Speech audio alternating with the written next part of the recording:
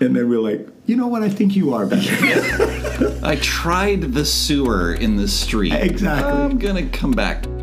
What he's getting at is, believe me when I say. Yeah. Right? Trust me, sons. Yeah. I've tried the Jose power. Yeah. I've tried the Jim power. Yeah. It doesn't work. It doesn't work. You know how sometimes it feels like everything's chaotic? You're just not sure what to do? Like maybe the fabric of the universe is unraveling. Or like your mind is a battlefield and you're not sure which way to go. Maybe you simply wish that you had some better directions for living life outside of Babylon. This podcast is designed to help you clear your head from the fog of the battle that so often creeps into our minds and hearts. Our heart for you is that you develop clear thinking and get direction. Get biblical clarity that leads to discernment about culture and life, emotions, passions, and a bunch of other important issues to find your way out of the fog and live a life that is grounded and engaged in the way of Jesus. This first season, we'll focus on the book of Proverbs and consider several questions. What is Proverbs? Why is it important today? What's its basic message? What is wisdom? Can we know it and apply it today? I'm Jim. I've invited some friends of mine to join me at the table and learn together to reclaim and engage Proverbs. The dream in our hearts is that you and a community of people like you would join us. We're back for our next episode. Really excited to have one of my best friends on the podcast today. Jose, welcome to Out of the Fog Proverbs. Good to have you. Thanks, man. So stoked to be here. Yeah. We've been talking about this for a while now. Oh, yeah. You were one of the encouragers way back when the whole idea kicked off. So, yeah. Proud of you. Proud of you for getting it going. Oh, thanks. Yep. Going back through the Proverbs bit by bit with these discussions has made me grow. Yeah. Again, it's not like I ever outgrow the Proverbs. I want to just give you a chance to tell everybody who doesn't know you like I do a little bit about yourself, what you do for fun, a little bit about your family. Let's see. I'm Jose, like you just said. Yeah. That's my name. Originally from New York City, although based on the way I've lost my accent completely. Yeah. I have like more of a middle America accent. But every once in a while, a little bit of old ghetto will come out. But anyway, yeah, man, grew up in New York City. I've been in Georgia, 1996, so the year of the Olympics. I got out of the military, where I served for 4 years, met my wife there. Yeah, anyway. Thanks for your service. Yeah, thank you. Been here ever since, man. Raised my kids here. They're all gone. Thank Jesus, praise Jesus. They're all out of the house, now starting to raise families of their own. And, what do I do for fun? Let's see. I am a huge baseball fan, as you know. So I live near the Brave Stadium. Yeah, near, like define near. I walk to the games. Yeah. So I'm there a lot. Yeah, you are. Big baseball fan, baseball guy. Yeah, I love the community that I'm in. Yeah. Folks that I'm around. Yeah. Yeah, work in technology, so yeah, tech and sports. What else? And Jesus, like those. I think that's what we were designed for. That wraps it up right that's there. It. Huh? That's it. Yeah. Well, we've been friends for a long time. Yeah, and known each other for a minute. Yeah, and it's just a real joy to have you as a friend. Thanks. I love the way that the Lord has put us together. Well, I want to get to a specific passage. Yeah. Which one was on your mind for today? Which one did we talk about? We were talking about Proverbs 5. Okay. Which is, I don't know, like it's a deep one. Yeah. It's a deep one. Brought you in on the deep end, bro. Yeah, exactly. I'm like, why couldn't we do Proverbs 3? That one was in, I've read that one. I grew up on that one. Yeah. Well, that one's important. That's a really super important thing, to trust in the Lord with all your heart and lean not on your own understanding. But 5's in there for a reason. That's right. Now we're getting to Dad's first man-to-man talk. He's talked about a lot of things. He's talked about money. He's talked about who you travel with, who you do life with. He's talked about evil. He's talked about trust in the Lord. He's talked about the fear of the Lord. Yeah. And now he gets to sex. Mm-hmm. And if you've read ahead, you notice that the second half of chapter 6 is also about sexuality. Chapter 7 is about sexuality. Oh. So why would you think, off the top of your head, why would you think that the Father would leave this to the last really big topic before the final battle. As opposed to starting with it, right? Because it's so important. Yeah. Well, he starts with money, and it's all a lot of warnings. Yeah. It's interesting because it's not, when you read it too, it's not just a conversation about sex. Right. It's a conversation about what sex should be. So I think maybe the why he might have kept it till now is because it's a difficult thing to talk about. Yeah. It's not something, when I was raising my kids, it's not something that at 8 I was trying to teach my kids about, right?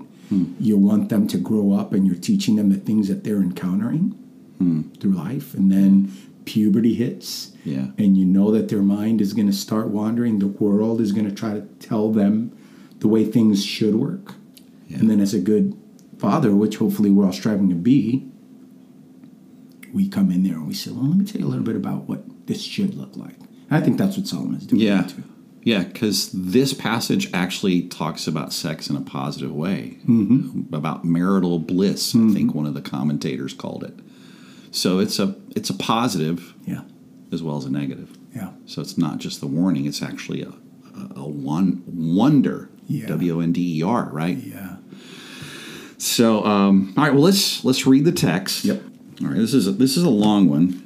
It's 23 verses. For those of you all that are listening along, if you want to open up an app on your phone and read it, I just encourage you to use this sort of as a launching pad for your devotions, or just a bit of a way to meditate on how God wants to form us in our sexuality. My son, be attentive to my wisdom, incline your ear to my understanding, that you may keep discretion and your lips may guard knowledge. For the lips of a forbidden woman drip honey, and her speech is smoother than oil. But in the end, she is bitter as wormwood, sharp as a two-edged sword. Her feet go down to death, her steps follow the path to Sheol. She does not ponder the path of life. Her ways wander, and she does not know it. And now, O sons, listen to me, and do not depart from the words of my mouth. Keep your way far from her. Do not go near the door of her house, lest you give your honor to others and your years to the merciless. Lest strangers take their fill of your strength and your labors go to the house of a foreigner. And at the end of your life you groan when your flesh and body are consumed, and you say, how I hated discipline, and my heart despised reproof. I did not listen to the voice of my teachers or incline my ear to my instructors. I'm at the brink of utter ruin in the assembled congregation. Drink water from your own cistern, flowing water from your own well. Should your springs be scattered abroad, streams of water in the streets? Let them be for yourself alone, and not for strangers with you. Let your fountain be blessed, and rejoice in the wife of your youth, a lovely deer, a graceful doe. Let her breasts fill you at all times with delight. Be intoxicated always in her love. Why should you be intoxicated, my son, with a forbidden woman, and embrace the bosom of an adulteress? For a man's ways are before the Lord's eyes, and he ponders all his paths. The iniquities of the wicked ensnare him, and he is held fast in the cords of his sin. He dies for lack of discipline, and because of his great folly, he is led astray. All right, well, right off the bat, I know it's not the first time you've read it, but what stands out to you about this whole passage, Jose? It sounds to me like he's speaking from experience. Yeah. First of all, he's like, let me tell you what I've learned. He wants them to know that irrespective of where they are, like, God's always watching. It's not always about what they're actually going to experience, but the fact that there is a creator in this world, and that creator cares about the world that he created, and he's watching over his people. Right. And he wants good things for his people. Right.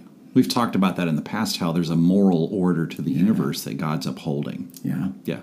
Well, there's several other things that I think help us. Whenever you're reading a passage, and the benefit of the prologue is he's introduced all the characters, and here in this we see 5 characters, maybe 6, depending on how you look at it. You got the Father and the Son, the forbidden woman, which probably needs a little bit of definition, like who's that? There's the strangers, who are also called the merciless. The others, the foreigners, and then there's the Lord, and it's mentioned in the assembled congregation. So when you look at what the Father is saying, this kind of man to man, watch where you're going, sort of first big conversation about sexuality. What stands out about those first few verses? Well, going to the character component of it. It's a juxtaposition. I don't use that word often, so the fact that we're on a podcast, awesome. It's a good place for it. Between the wisdom that he brings and wanting them to be attentive to it, and the fact that her lips might drip honey, but it's not. It's not, right? It looks like wisdom. Yeah. But it's actually not. Right. So he's giving you this thing that be attentive to what I'm telling you, because that's actually good. It may not seem good, but it is.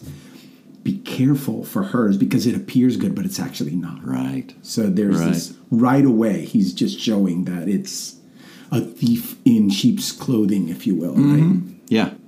It's interesting too in verse 6 where he says, "She does not ponder the path of life. Her ways wander, and she doesn't know it." Yeah. So, you've read this a couple of times. Joking, you've read it a lot of times in 2 languages at that. But who is the forbidden woman? Ooh. It is a packed question. Yeah. Because it can be the personification of many different things, right? Yeah. But it appears to be potentially a woman that has no regard for a God or the things of God. Yeah. Right? Yeah. So it's an actual woman. It's an actual woman. Right. It's also symbolic or metaphorical for temptation in general. Yep. Now, here's a question that, as Elizabeth and I were recently reading through Proverbs, she's like, well, it makes it sound like the woman's the one to blame for all this. So I want to underscore that this is not just a warning to sons about awful women. Right. This is a warning to daughters about awful men, right? Forbidden people. Now, what makes it forbidden? I did a little research on this because, it's like you said, it's a packed question. In other passages, she's referred to as the adulteress, a prostitute, one who stalks the young or the simple, the strange woman, the unchaste wife. And here's a definition that I thought was really good. One who intentionally is breaking her relationship with a faithful husband. And you picked up on the recognition that words are the beginning of the temptation, right? Yeah. That's how all temptation is, but particularly sexual sin. It's been happening since the garden. Yeah. When the serpent says, surely you're not going to die. Right. You're going to be like God. They were already like God. But I want to come back to what you said, though, about it's not the fault of the woman. I think he's presented with a choice. Right? He's presenting his sons with a choice. Although the woman is presented in such a negative light, ultimately, it's on the sons, right? What are you going to do with this? Right. You have a choice in this. Yep. Sons and daughters. Yes. Yeah. You have a choice in this. So there's a lot of things there about the consequences. There's what I would call ruin. Economically, your splendor, your dignity is given to another person. Your labor, you become enslaved to the merciless. There's a health component. There's like an addiction to this issue. There's regret, verse 11 and following are just your health is gone. You're grieving your own depravity. There's a public aspect. I didn't listen to the voice of my teachers and my instructors. I'm on the brink of ruin in the assembled congregation. I mean, like, everybody's seeing this. Yeah. So the father's not just saying to the son, here's a warning as to how to avoid this. He's like telling him, here's where it all leads. That's not where the father finishes this particular poem. It gets pretty positive. Yeah. I mean, this is something that, from a person, if I can get personal with this, this is something that, when he says, drink water from your own cistern, rejoice in the wife of your youth, right? Mm-hmm. As a married man, you have to see the beauty that God has given you in a wife, right? I think it's a proverb that says that he who finds a wife finds a good thing. Yeah. Right? It's Proverbs 31. Yeah. Yeah. So the question really is, do you see your wife as a good thing?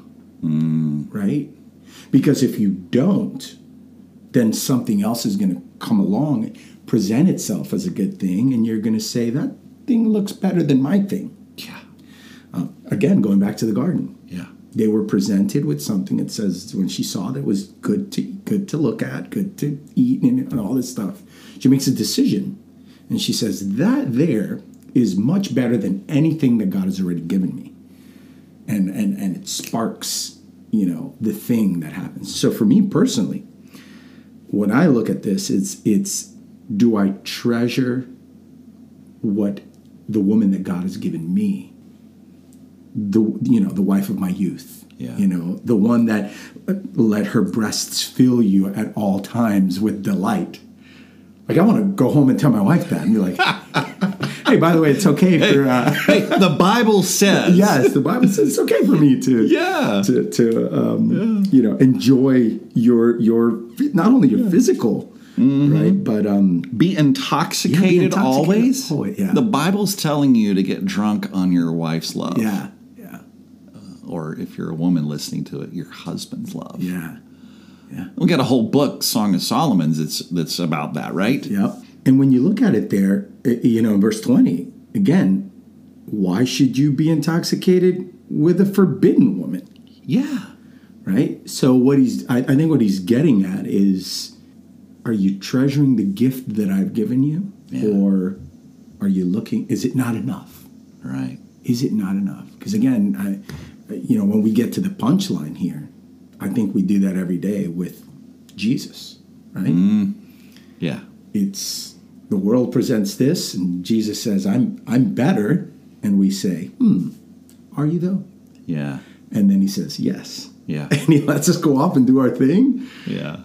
And then we're like, you know what? I think you are better. Yeah. I tried the sewer in the street. Exactly. I'm going to come back to the pure water. Story of the prodigal, right? Yeah.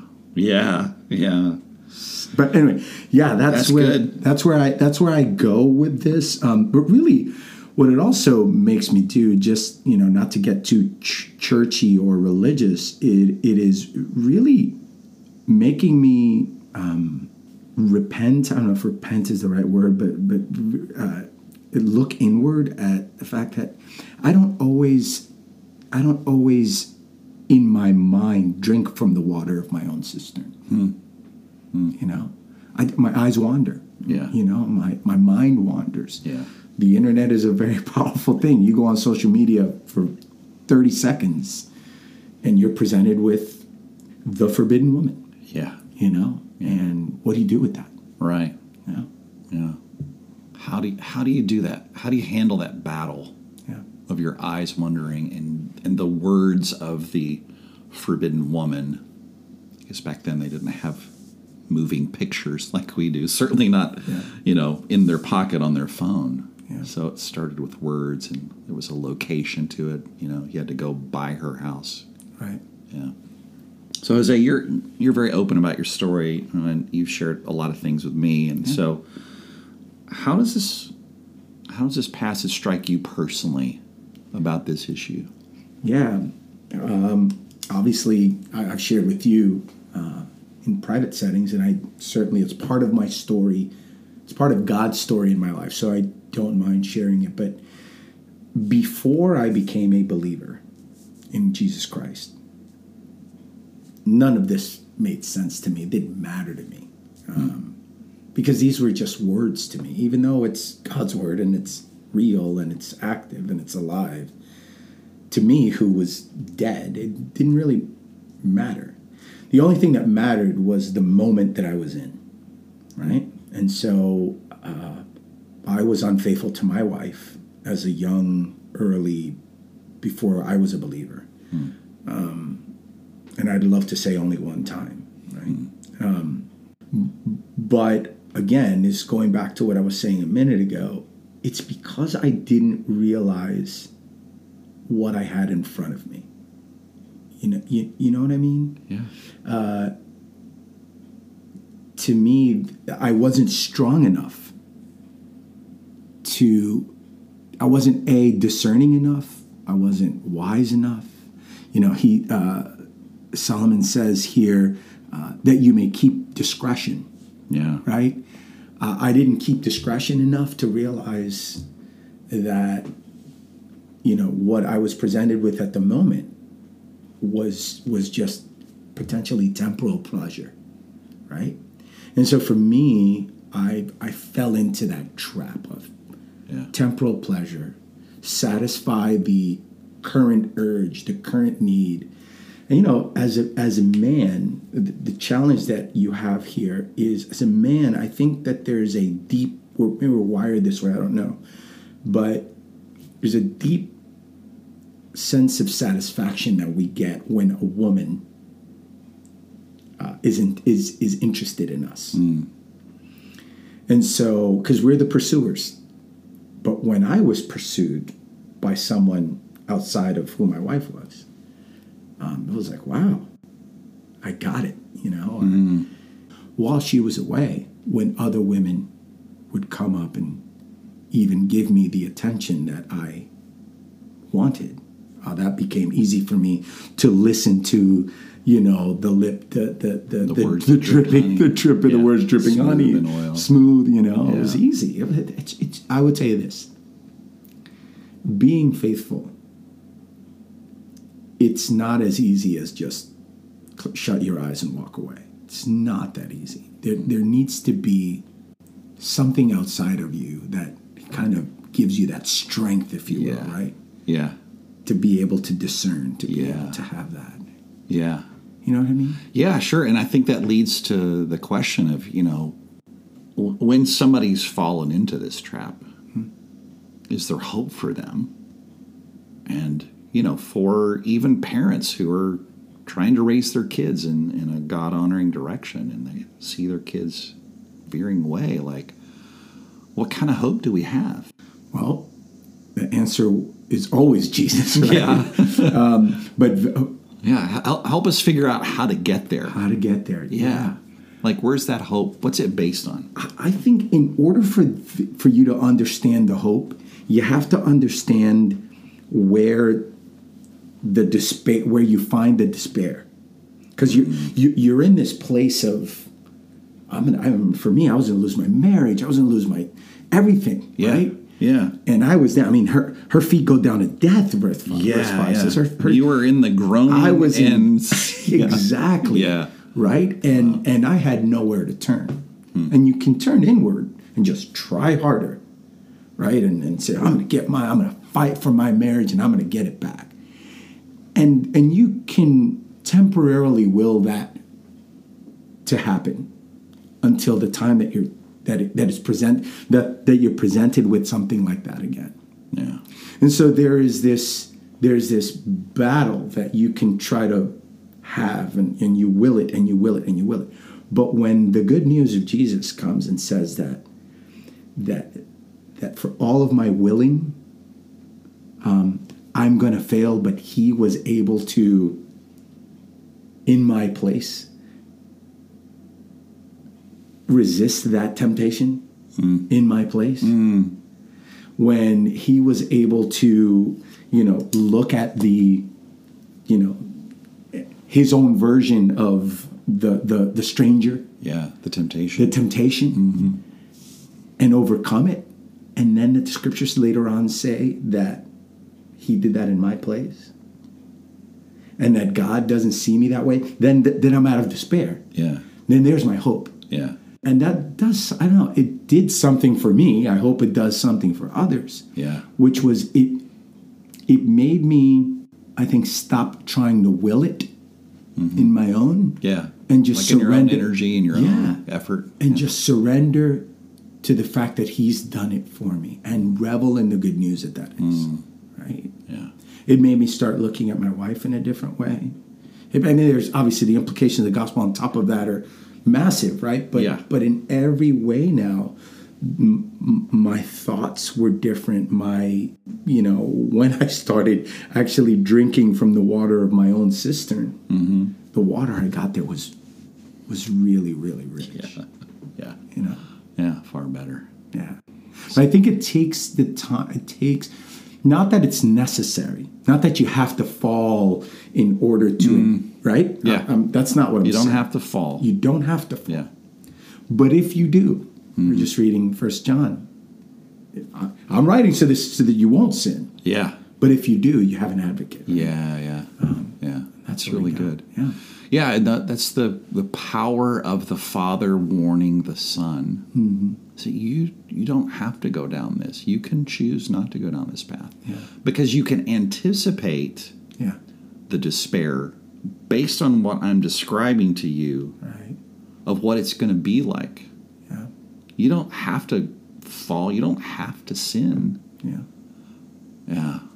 That's really powerful. I had the thought that there's also this sense in which, there's a comparison between the forbidden and the faithless woman. And I was sitting there thinking about, like you said, Jesus is the faithful Son. He's the one who did all this. Yeah. And what you were saying just made me think, like, on the cross, in his death, burial, and resurrection, I get credit for his good behavior. I get empowered by his ability. I get his Holy Spirit to live inside of me. That's incredible. Yeah. But it also just reminds me that that he is the hope of the world for even the forbidden woman. Yeah. And oftentimes we, as God's people, though we're in a marriage covenant with God, we are unfaithful to the faithful Son. Yeah. And we find ourselves in these situations where we've given our honor to others. It could be sexually or in other ways. Yeah.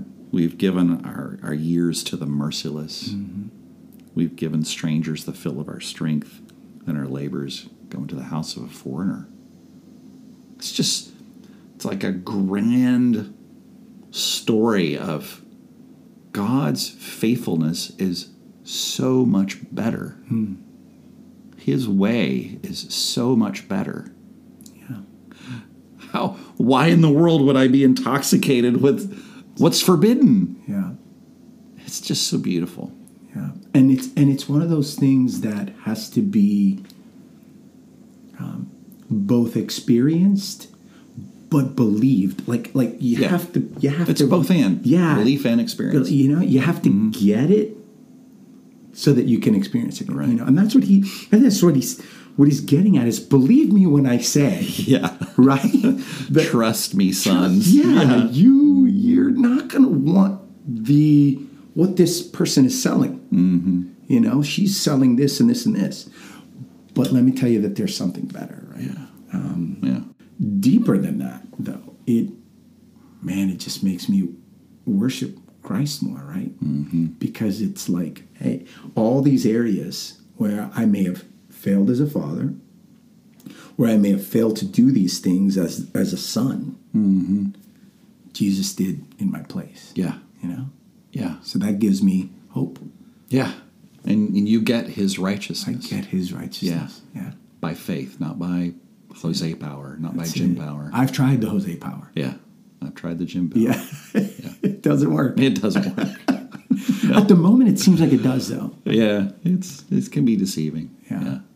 And maybe you've fallen to the forbidden woman. Maybe it's one of those things where, you get up and you say, Lord, forgive me that I've not seen the gift that you are first to me, the gift that my wife is to me, that this, and now you begin in that wisdom that Solomon is asking, Solomon is telling him to walk in, and you walk in that. Yeah. It really makes the case for the regular exposure to wisdom. Mm-hmm. Hearing it over and over and over again. If you're a parent and your kids are young, it's not too soon to start them in on the Proverbs. When they're teenagers and they don't want to listen, you still present it to them. If they don't want to listen, if they do want to listen, all the better. Yeah. It's been a really good conversation. Thank you so much for sharing your story with us, and thanks for having me. And just tying it into God's story and the hope that we have in Jesus. Yeah. And you and I both know we could sit and talk about Jesus for hours. We'll just turn the podcast off and we'll just keep talking. Yeah. Do it. All right. Hey, thanks for joining us. I want to say thanks to all my friends who've come over and had these great conversations about Proverbs with me. Eliza and Jules and Deanna and Christian and Alex and Nicole and Levi and Daniel and Jose. You guys have been great. Check us out at Out of the Fog Proverbs on Instagram, or send us an email at outofthefogproverbs@gmail.com. Look forward to our next time together.